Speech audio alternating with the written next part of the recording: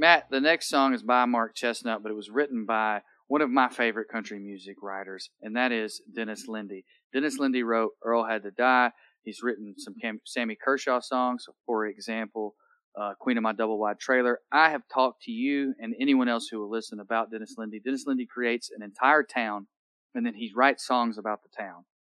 And so every character that is in a Dennis Lindy song lives in the same town with the other characters. So in the Sammy Kershaw hit, Queen of My Double Wide Trailer, the Charlie Daniels of the Torque Wrench line was about a guy named Earl. Well, that was the same Earl who had to die. I've told you this before. If you listen to the show, y'all have heard me say it before.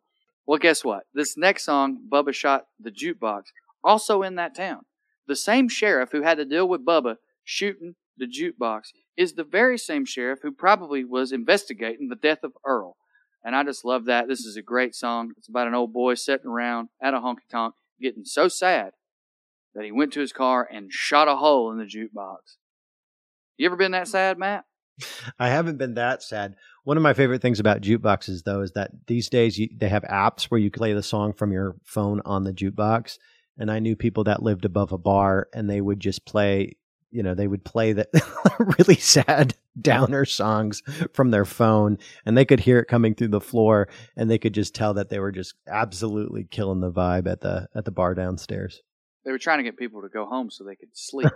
I think that's probably it. Some of those apps have a move where if you pay a little bit more, you can move your song to the front.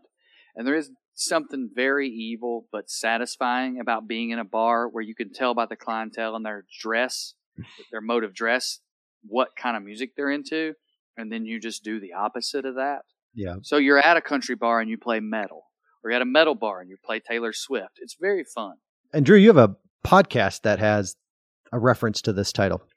Bubba Shot the Podcast is a 90s country music podcast where myself, Trey Crowder, and various guests focus on one country music song from the 90s, and we talk about its lyrics and its video, and it's a lot of fun. And yes, Bubba Shot the Jukebox is the inspiration for it. All right, well, here's Bubba Shot the Jukebox by Mark Chestnut.